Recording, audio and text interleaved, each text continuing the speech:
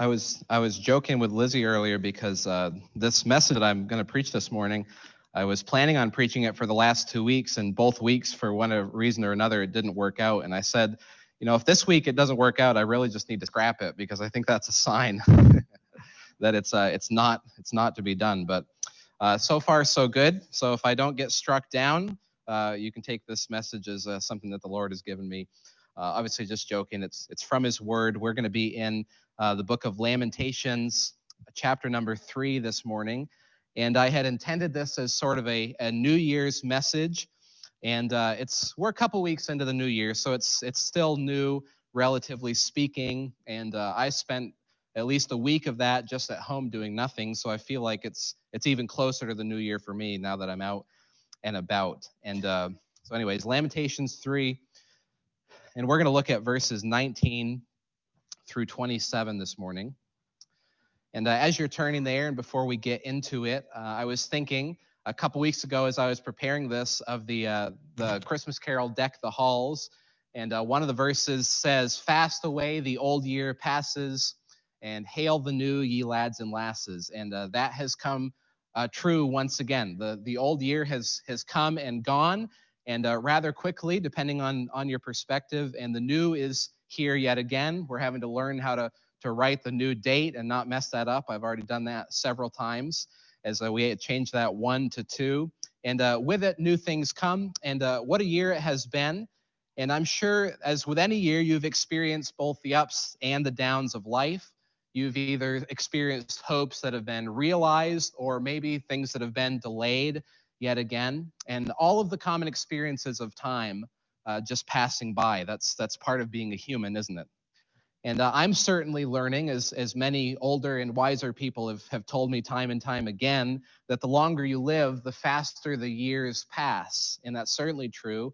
It's even more true when you have children. Looking at photographs of our children from just a year ago tells you kind of vividly that time really does move on, and a lot happens in a year, even though it feels like such a short period. Well, this morning I have to ask you to be honest. Many people in a new year will take on New Year resolutions. I don't have a problem with that. There's a sense of newness. There is kind of a sense of reset, sense of starting over that comes with the new year. And many people do well starting a new tradition or a new habit or a new frame of mind on January 1st. And even actually the Puritan Jonathan Edwards had written as many as 70 resolutions to aid his own growth, and he shared those in one of his books to young ministers. But I'll ask this morning, how many of you made, maybe you don't have to call it a resolution, but how many of you made a plan or had set out to make an adjustment in your life in 2021 that just didn't pan out? I'll have to raise my hand. I made plans, again, I maybe won't call it resolutions, but things that I planned to do or planned to learn or planned to accomplish that just didn't pan out. It's true for me on several fronts. And we make goals all the time. They don't have to just be New Year resolutions, and they're good. We make goals for health. We make reading goals. We make learning goals. We make traveling goals. We make goals for our family. Many times those goals are met or exceeded, but often they are missed. And sometimes that's disappointing and frustrating.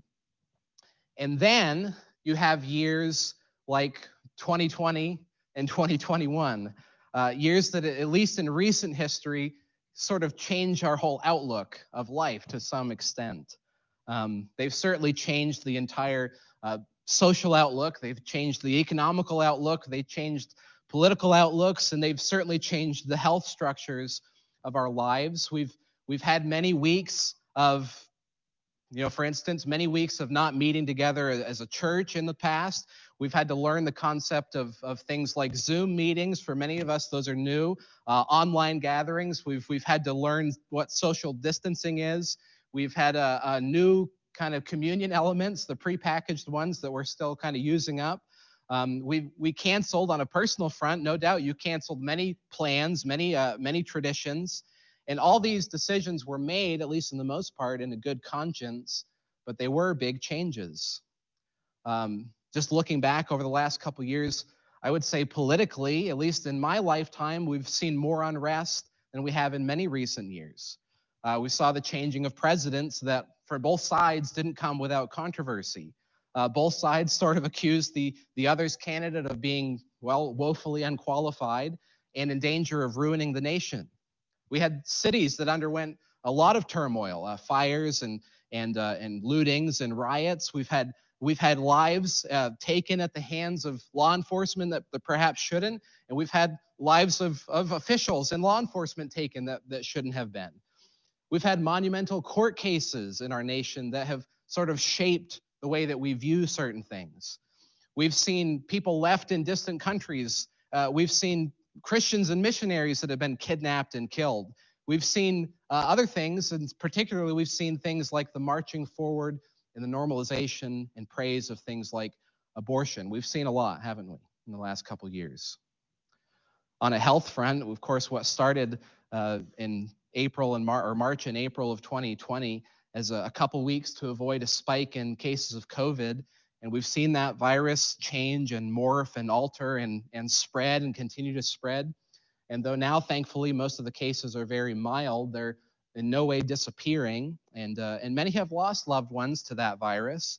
And if not loss of life, most people have seen significant change and some tragic changes, loss of careers, loss of businesses. Students have suffered in education.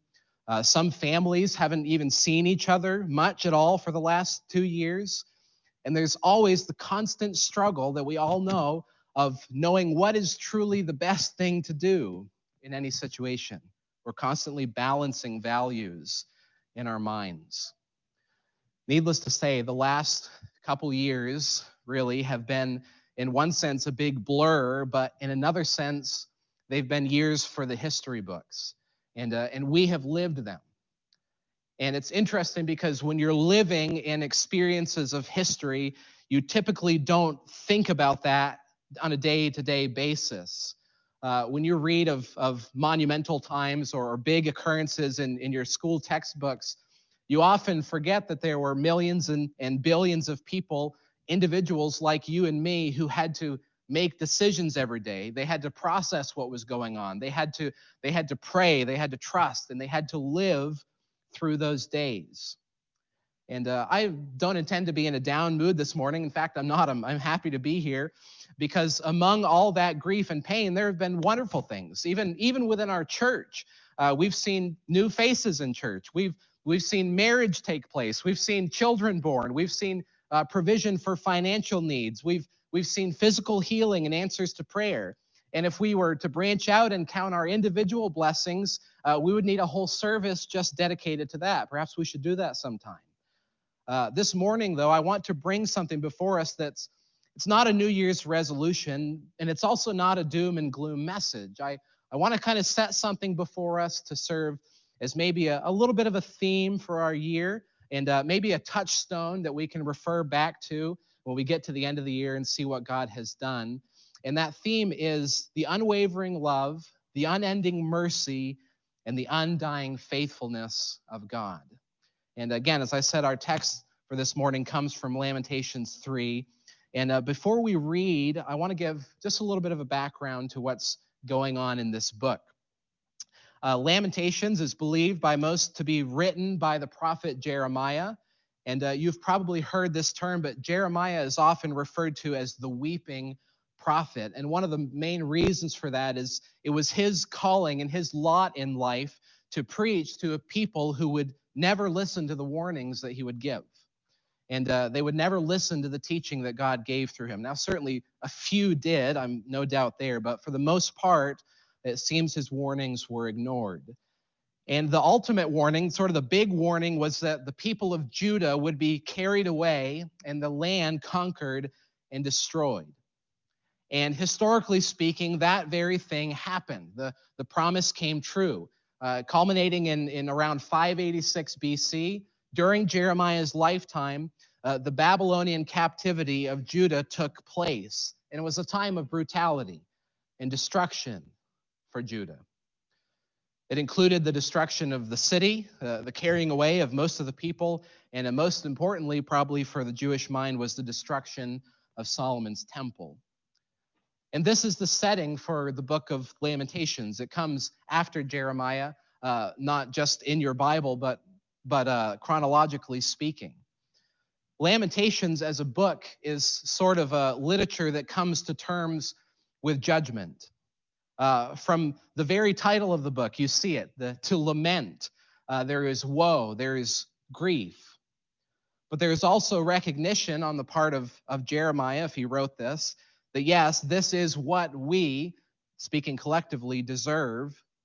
So yes, the people of Judah deserved this judgment that was promised, but at the same time, the book of Lamentations recognizes that even though it's deserved, it's still difficult. And it's still unbelievably challenging. Just because you earned it doesn't mean it's easy or that you can just brush it off. And there are many lessons for us in Lamentations, and that is one of them. It's that in difficult and tumultuous times, we can recognize both of those truths. Yes, this is what collectively our world has sort of brought upon ourselves because of wickedness, but it's still okay to recognize that it's hard, that it's difficult. Other lessons that we learn in Lamentations are things like the fact that God keeps his promises, and that's true in both positive and negative ways, isn't it? He promised and he kept the promise that there would be a time of judgment for Judah, but also he would keep the big picture promise that to Israel that depended on their restoration. Promises like all the world would eventually be blessed through their seed.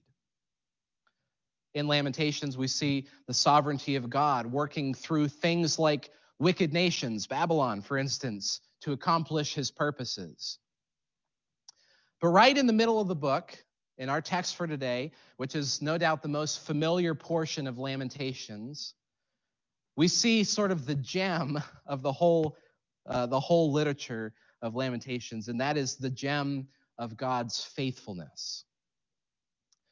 Now, a little more information that's kind of necessary to understand how the book is structured. Lamentations is an acrostic. It's a Hebrew acrostic. If you start in chapter 1, verse number 1, and you were to read it in the original language, each subsequent verse starts with the next letter of the alphabet. So there's 22 letters in the Hebrew alphabet, and you'll notice in your scripture that chapter 1 has 22 verses.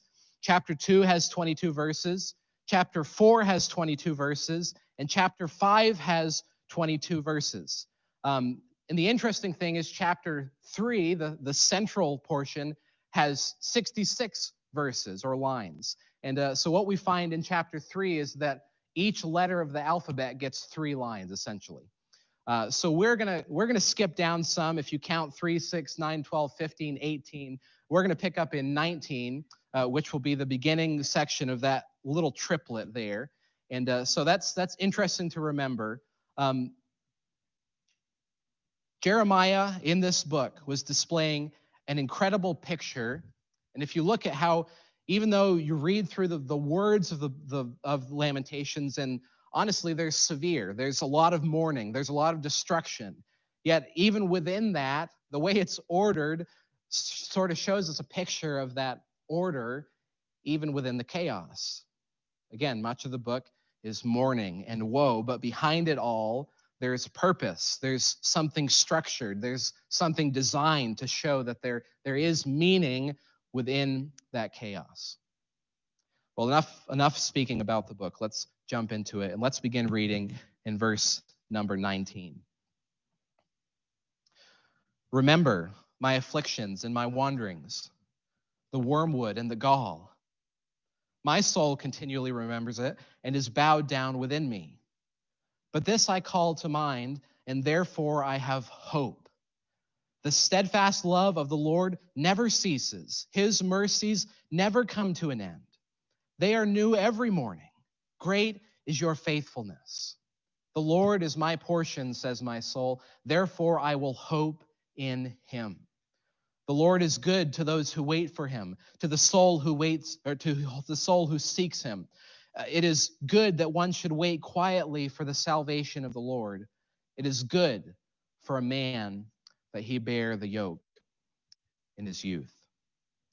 We'll stop there. That'll be our text for this morning. And within this mourning and woe, here is the gem of God's faithfulness, of his mercy and his steadfast love. So as the big picture for today and really for the rest of our year as we think together, let us see this. Stake your past, present, and future on the unwavering love, the unending mercy, and the undying faithfulness of the Lord. And as we mentioned a minute ago, as this acrostic comes to us in triplets or sets of 3 verses, that'll be our structure over these 9 verses. So that you'll see in each set of 3, there's a little bit of a theme as Jeremiah recounts these truths. Let's go to the Lord in prayer before we get into them. Father, thank you this morning for your word. Thank you for giving us these truths. Thank you for books like Lamentations that understand and admit that, yes, things are difficult. Tragedies are difficult, whether they're earned by us or whether we just experience them by proxy of being a human. Lord, they are difficult, but within those things there is meaning. And your faithfulness, Lord, still shines through. So help us to see that this morning. Help us to take this sort of as a fresh vision for what happens in our lives, both the good and what we perceive as bad as well. And help us to cast all of our existence and stake our past, present, and future on you and your faithfulness, Lord. Give us eyes to see and minds to understand the Scripture, and may the Holy Spirit illuminate it to us. And would you teach us, God, and we'll be obedient to listen. We pray this in Christ's name. Amen. Well, firstly, we see, as we go back to verses 19 through 21, we see what we remember. What we remember.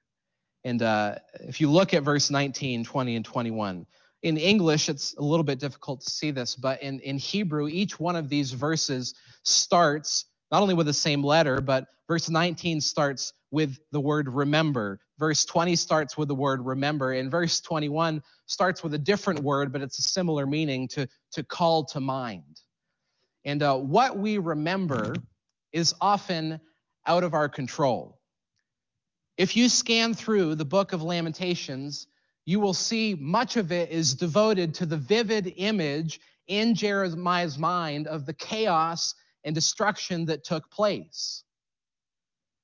Our memories really aren't things that we choose necessarily. It's just the pictures of what we've experienced. And for us, often our memories are most vivid of the things that we would like to forget. Oftentimes, our memories that are most vivid are memories of mistakes we have made, memories of tragedies that have ensued, memories of arguments with family members or spouses, memories of how we've mistreated or have been mistreated. We remember things, and we're designed to do so. Our all-knowing and all-wise God is a God who himself remembers things. But Jeremiah gives this little section to that idea of what he remembers. And in verse 19, he speaks of something very picturesque, the wormwood and the gall. What is wormwood and gall? Well, wormwood is a bitter herb. It's now commonly used in sort of bitter drinks. Gall is more pungent, and the word can refer to poison or even the bile of the liver. Sorry, I had to even say that, but it's a picturesque word. Either way, the image that we get is of bitterness. We remember the bitterness, Jeremiah says. We remember the bitterness. We can sort of feel it, and using those bitter pictures, we can even taste it, so to speak. We know the dreadful experiences that we have gone through. It's vivid in our mind. And as we go to verse 20, Jeremiah says his soul continually remembers it. That strengthens the image a little bit. We ask the question, how does the soul remember? We don't typically think of the soul as an engine of memory or as an implement of memory. But The soul is not less than the mind remembering. Really, in some sense, it is more. The soul is sort of our whole inner being, our whole inner man. Going back to Genesis chapter 2 and verse number 7, we read that the Lord God formed the man, or Adam, from the dust of the ground and breathed into his life, or breathed into his nostrils the breath of life, and man became a living creature. We see when God formed man out of the dust of the earth, he made him from the dust, from the common elements. In other words, our bodies are much like what is around us. In many ways, our bodies are like the animals that are around us. But what is different is this little picture of how God breathed into the nostrils of Adam the breath of life, and man became a living creature. And the word for creature there, or living creature, is the word nephesh, which is the same word for soul that is used all throughout the Old Testament, including here in verse number 20. So in one sense, our soul, what God has breathed into us, is our life. It's what makes us unique. It is the way we are made in God's image, in a way that sets us apart from plants and animals. And this is what Jeremiah says remembers the bitterness.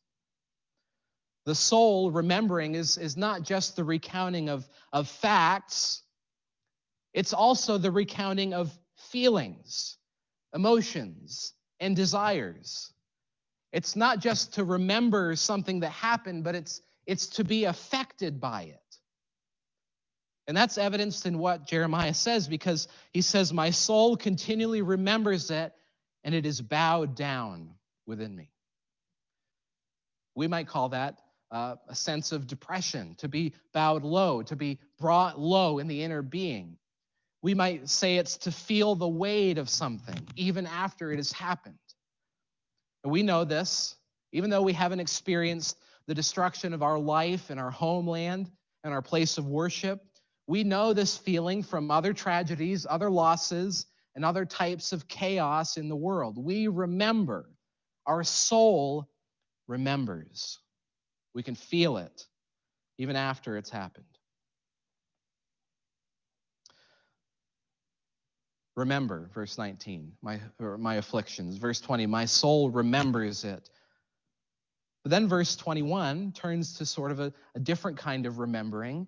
Jeremiah says, this I call to mind. Now, to call to mind and to remember, we might place those as synonyms, and they are in one sense. But there's something interesting going on here. There is a balance between what our soul remembers, feels, or responds to, which oftentimes, as I said a minute ago, is out of our control. So there's a balance between what our soul remembers and what we call to mind. Mind is different than soul, but it's not separate from it. It's part of it. There's a sense in which we can make a conscious choice to turn our minds to something, even when our soul is bowed down because of something else. Our soul can feel and remember experiences, to be depressed and bowed low because of them, but our mind can still be turned to sort of meditate on that which gives us hope. This I call to mind, Jeremiah says, and therefore I have hope. A little bit of application before we read on. What is it that your soul remembers as we've now turned the corner into 2022? Is it wormwood and gall? Is it bitterness? Is it loss of life, loss of time? There is hope, loved one. Your soul can be brought low, but you can look to this hope. We see, secondly, not simply what we remember, but what we cherish. What we cherish. Verses 22 through 24 are the next triplet, the next set of three lines, and they represent the next letter of the Hebrew alphabet, which is the letter Het.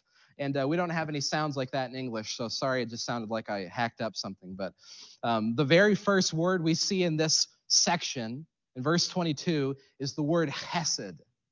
And we have a Kesed in the room with us now.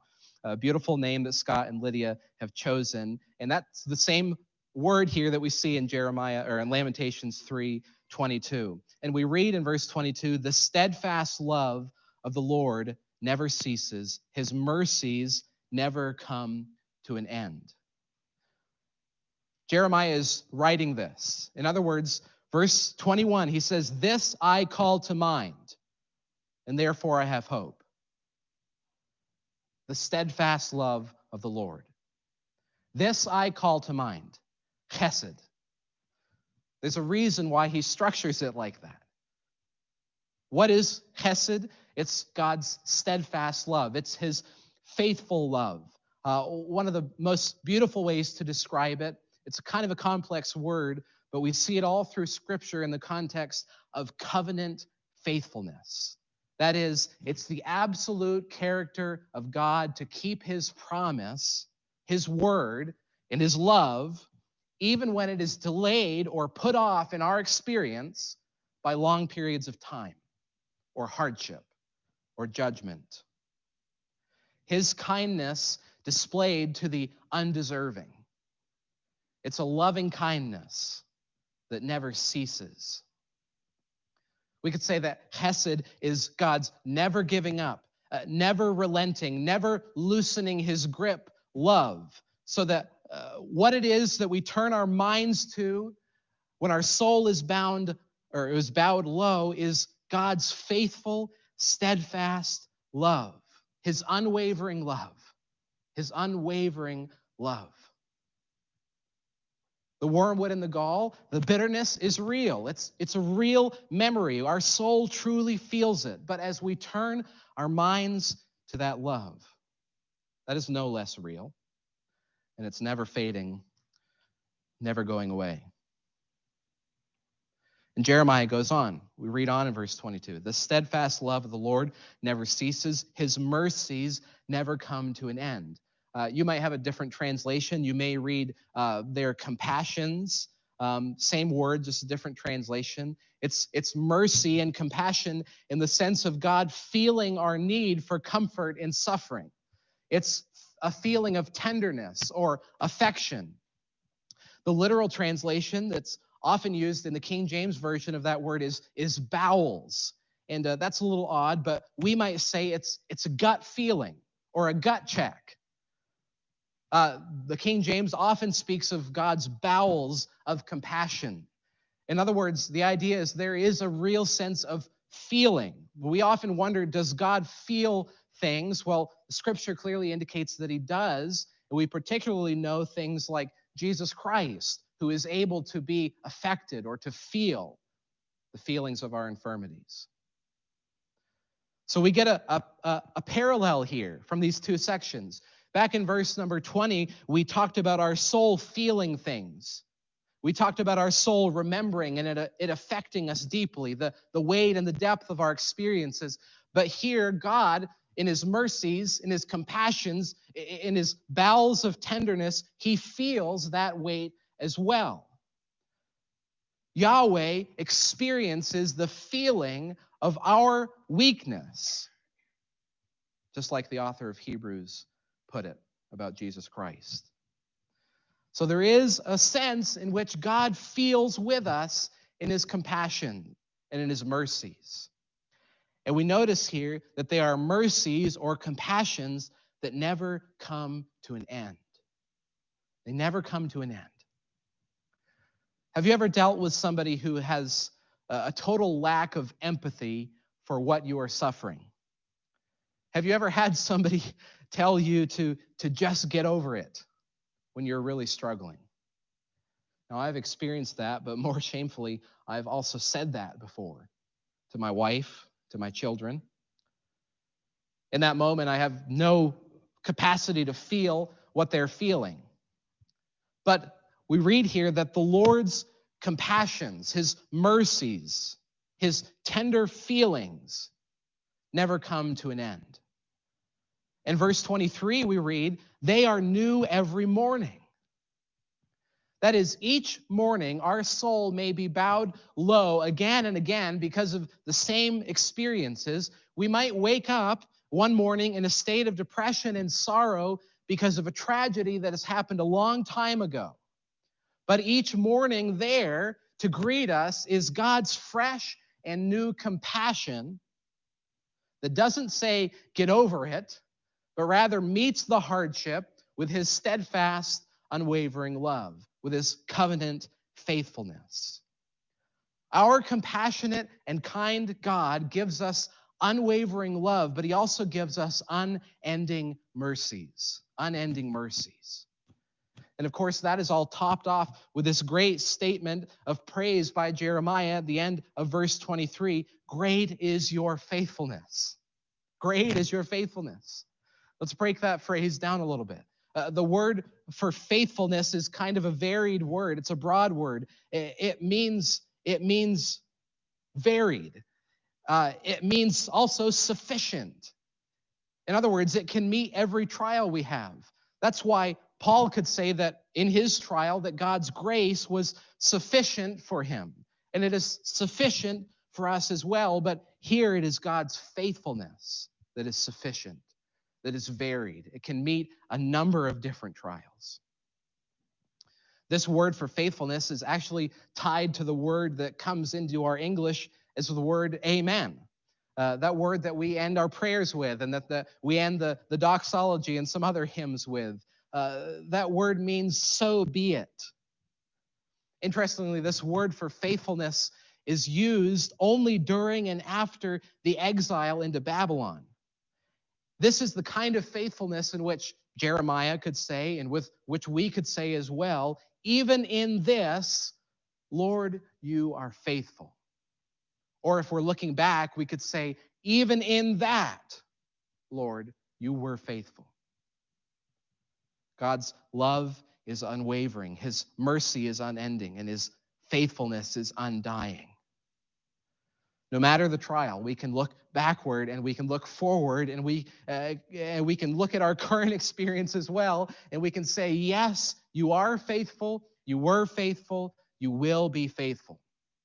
So for us, we can look back into 2020 and 2021 and other years, and we can say, yes, Lord, you were faithful. And we can look at the relative uncertainty of this year and say, yes, Lord, you will be faithful. And we can walk in the midst, like Jeremiah was here, of any experience, good or bad, and say, right now, God, you are faithful. You are faithful.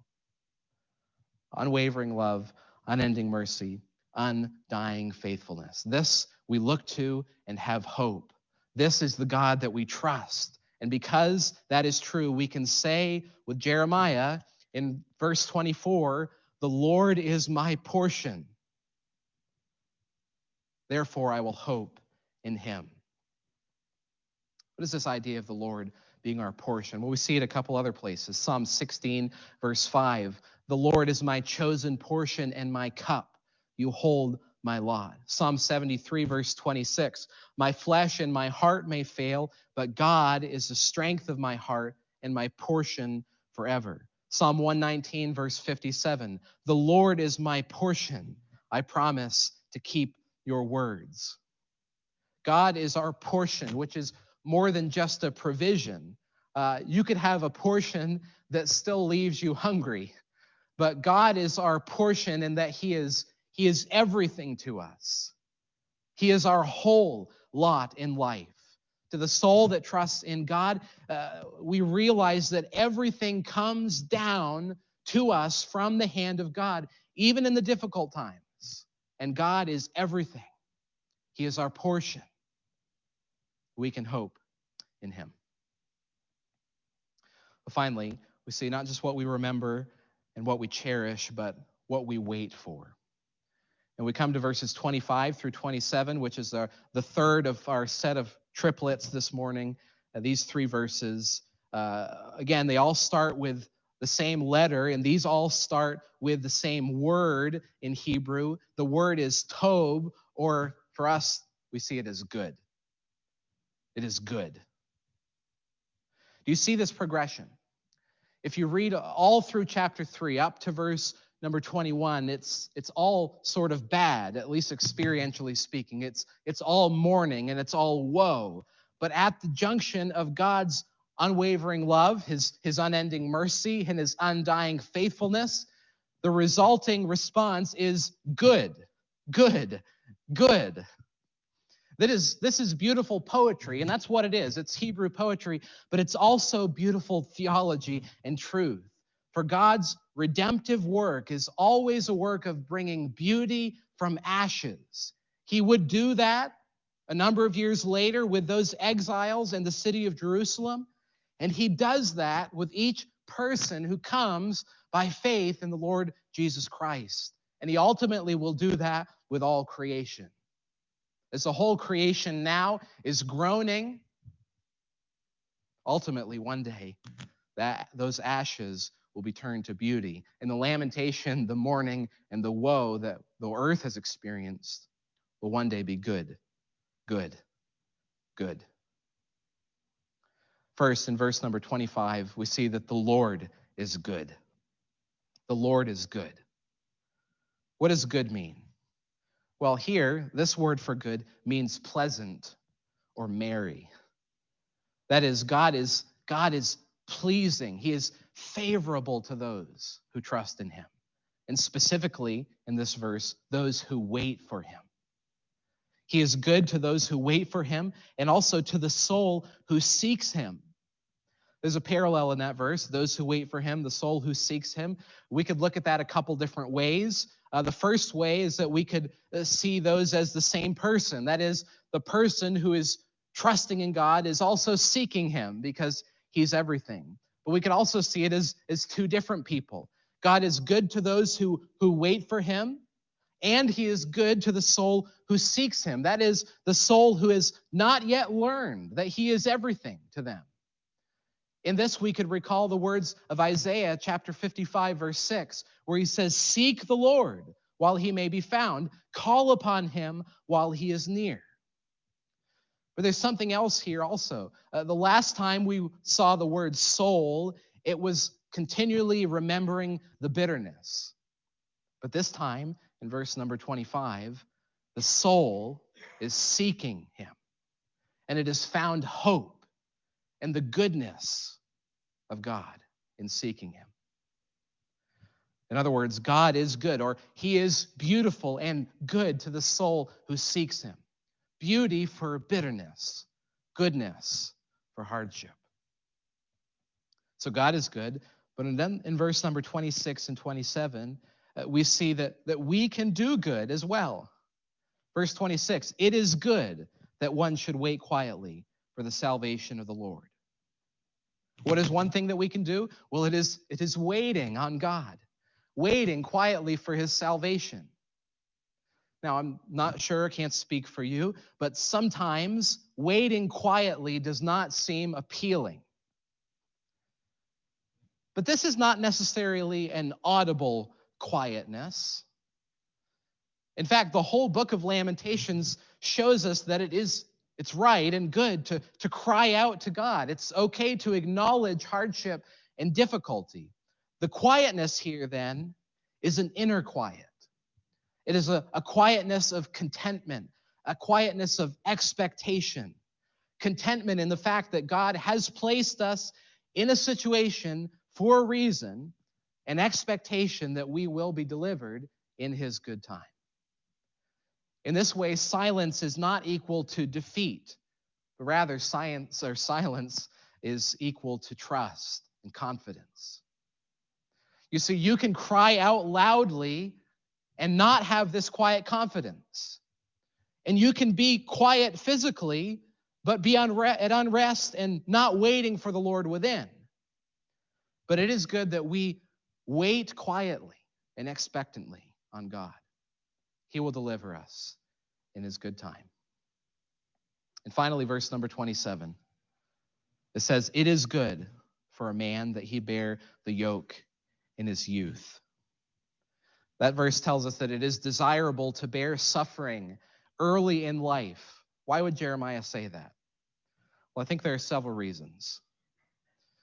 Firstly, in the context of Judah, If you are part of a nation that's in judgment, as a young man, there is time to repent and see God's deliverance. And in fact, many people who originally read and heard these words would experience just that. Many people would turn once again and be delivered.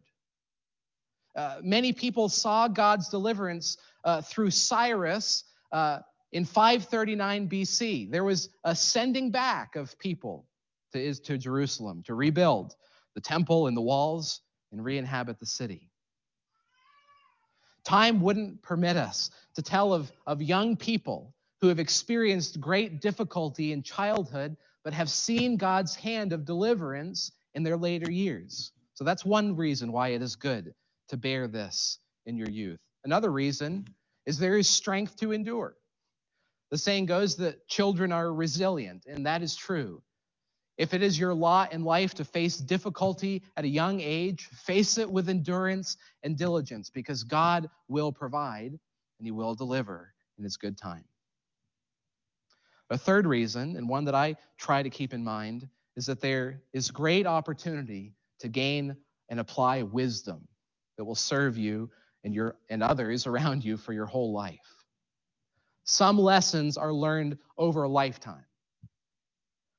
But in God's good providence, some lessons are learned almost instantly because of tragedy and hardship. Some people are subjected to things that give a lifetime of wisdom in a short experience of trauma. God is a God, again, of turning ashes into beauty, of redemption, and we ought not waste the days of difficulty that He gives to us. Rather, may we use them for His glory and in service of those around us. God is good. He is faithful, even in great difficulty. Yes, the people of Judah were facing this disaster because of their sin, but even in that was the promise of God's deliverance. And the history of our scripture tells us that, yes, God came through in that case. Even in their chastisement, there was hope. Time doesn't permit, but if you read on in the following verses, you see things like there may be hope, and the Lord will not cast off forever, and He will have compassion. And I ask you, friend, what is it now that you need to cast into the lap of God's faithfulness? The last couple years may have been tumultuous for you. They may have also been very good also, I don't know. But in good or bad, in prosperity and depression, in richness and in poorness, may we trust our faithful God. May we trust our faithful God. Lord, thank you for your word. Thank you that though we remember tragedy, we can turn our minds to your steadfast love. Thank you that there is a promise to deliver. Even though we don't experience it instantly at all times, we do experience it in your good time. May we do the best to take advantage of the things that you give us, the experiences, the good and the bad, the tragedy and the joy, the blessing and the cursing. May we use it to learn and grow, to serve you, because you have never failed. You never will fail. Your mercies, your compassions are new every morning. They never come to an end. Your faithfulness is great and varied. It can meet any difficulty. So because you are the same yesterday, today, and forever, may we trust you the same each day. May we learn from our difficulties and our tragedies. And may we cherish who you are. We love you, Lord. We pray this in your name. Amen.